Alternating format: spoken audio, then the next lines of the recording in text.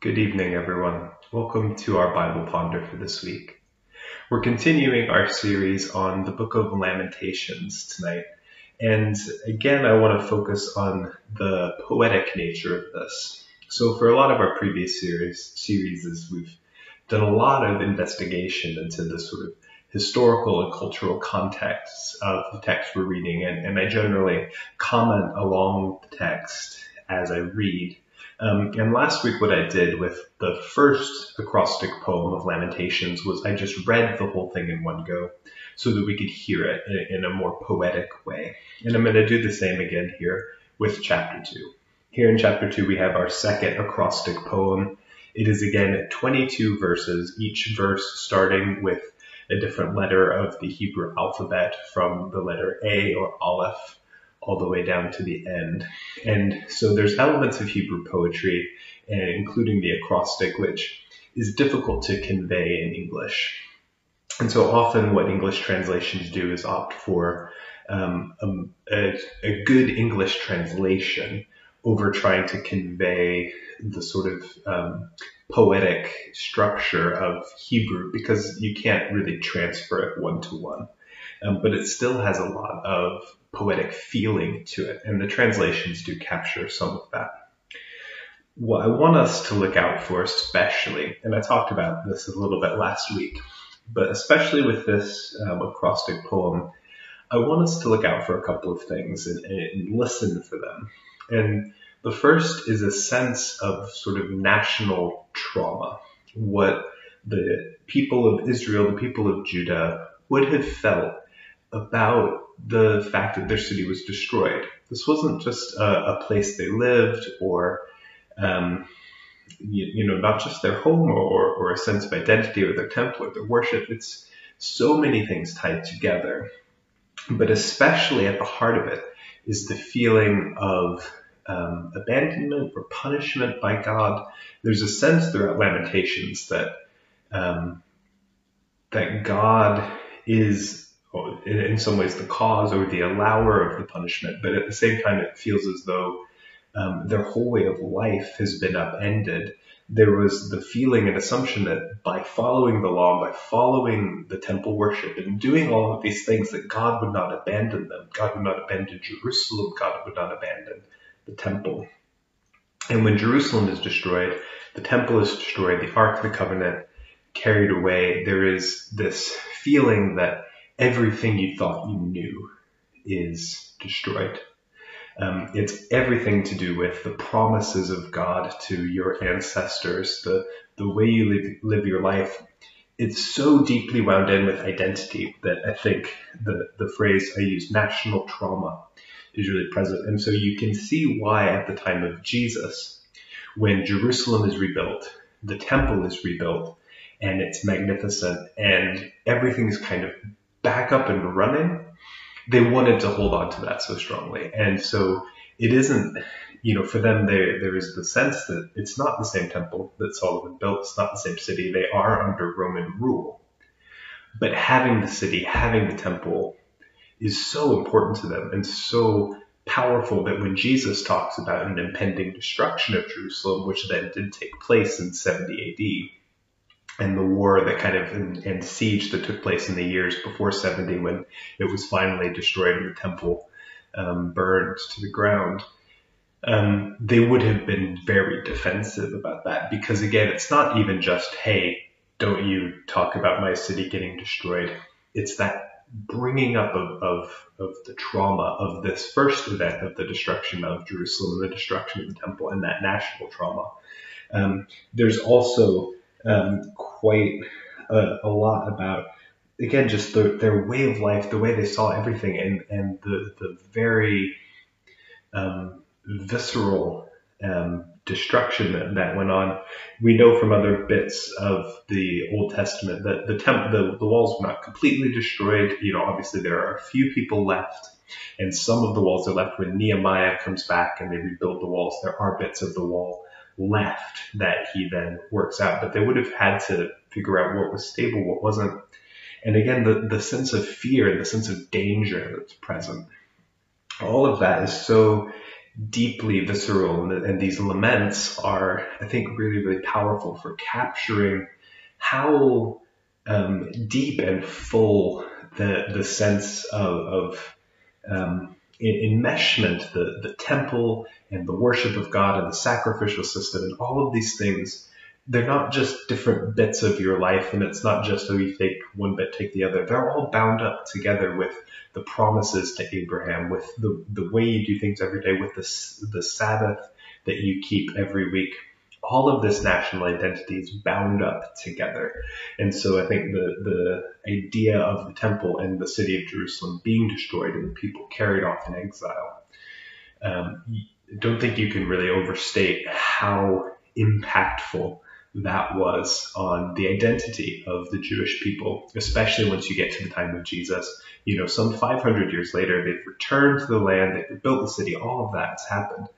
But the exile still looms so large in their psyche that it is one of the central things that we have to keep in mind when we're looking at anything to do with Jesus. The exile looms so large, and I think this acrostic poem specifically does help us see how traumatic it was, and therefore why it would have loomed so large even 500 years later at the time of Jesus.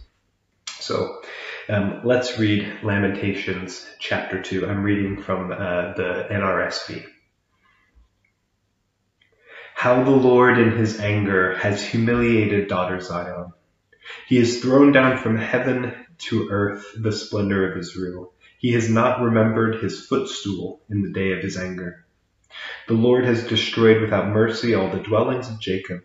In his wrath he has broken down the strongholds of daughter Judah. He has brought down to the ground in dishonor the kingdom and its rulers. He has cut down in fierce anger all the might of Israel. He has withdrawn his right hand from them in the face of the enemy. He has burned like a flaming fire in Jacob, consuming all around. He has bent his bow like an enemy, with his right hand set like a foe. He has killed all in whom we took pride, in the tent of daughter Zion. He has poured out his fury like fire. The Lord has become like an enemy. He has destroyed Israel. He has destroyed all its palaces, laid in ruins its strongholds, and multiplied in daughter Judah mourning and lamentation. He has broken down his booth like a garden. He has destroyed his tabernacle. The Lord has abolished in Zion festival and Sabbath, and in his fierce indignation has spurned king and priest. The Lord has scorned his altar, disowned his sanctuary. He has delivered into the hand of the enemy the walls of her palaces. A clamor was raised in the house of the Lord as on a day of festival. The Lord determined to lay in ruins the wall of daughter Zion. He stretched the line. He did not withhold his hand from destroying. He caused rampart and wall to lament. They languish together. Her gates have sunk into the ground. He has ruined and broken her bars. Her king and princes are among the nations. Guidance is no more, and her prophets obtain no vision from the Lord. The elders of daughter Zion sit on the ground in silence. They have thrown dust on their heads and put on sackcloth. The young girls of Jerusalem have bowed their heads to the ground. My eyes are spent with weeping, my stomach churns, my bile is poured out on the ground because of the destruction of my people, because infants and babes faint in the streets of the city. They cry to their mothers, "Where is bread and wine?" as they faint like the wounded in the streets of the city, as their life is poured out on their mother's bosom. What can I say for you? To what compare you, O daughter Jerusalem? To what can I liken you that I may comfort you, O virgin daughter Zion? For vast is the sea is your ruin. Who can heal you? Your prophets have seen for you false and deceptive visions. They have not exposed your iniquity to restore your fortunes, but have seen oracles for you that are false and misleading. All who pass along the way clap their hands at you. They hiss and wag their heads at daughter Jerusalem. Is this the city that was called the perfection of beauty, the joy of all the earth? All your enemies open their mouths against you. They hiss, they gnash their teeth, they cry, we have devoured her. Ah, this is the day we longed for. At last we have seen it. The Lord has done what he purposed. He has carried out his threat as he ordained long ago. He has demolished without pity. He has made the enemy rejoice over you and exalted the might of your foes. Cry aloud to the Lord, O wall of daughter Zion. Let tears stream down like a torrent day and night. Give yourself no rest, your eyes no respite. Arise, cry out in the night at the beginning of the watches. Pour out your heart like water before the presence of the Lord. Lift your hands to him for the lives of your children who faint for hunger at the head of every street. Look, O Lord, and consider, to whom have you done this? Should women eat their offspring, the children they have borne? Should priest and prophet be killed in the sanctuary of the Lord? The young and old are lying on the ground in the streets. My young women and my young men have fallen by the sword. In the day of your anger you have killed them, slaughtering without mercy. You invited my enemies from all around as if for a day of festival, and on the day of the anger of the Lord no one escaped or survived.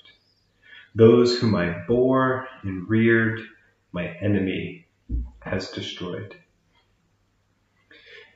You can feel how visceral the pain of this event was, and this poem really conveys that with very vivid and in many ways disturbing imagery of the pain and the hunger and the suffering that took place when Jerusalem is sacked.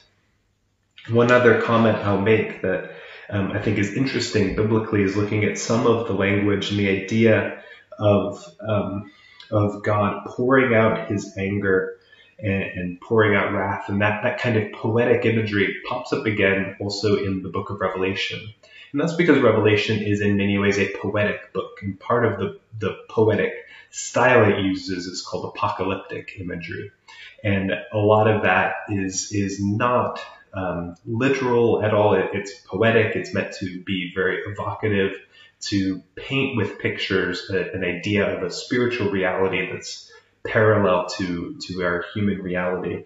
And so much of it is influenced by Jewish literature of the Old Testament, but especially kind of an intertestamental period in the time between when this all took place and the New Testament.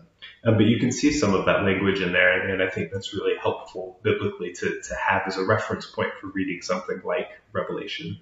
But again, especially to keep in mind, reading something like this against the backdrop of Jesus' actions throughout his whole life, but especially in his final week when he's in Jerusalem and when he's speaking of the destruction of the temple and he's driving out money changers and he's making all of these proclamations against the elite. There is a real sense of deep pain and trauma from these events, and I think this acrostic poem really does bring that out very viscerally. So thanks for joining us for the reading this evening and for this Bible Ponder. We'll continue on. Next week we'll look at chapter 3, which is quite a bit longer, and so we'll maybe divide that up into a couple smaller chunks to read and look at, but we'll see what we get to for next week. Thanks for joining us. Have a good evening.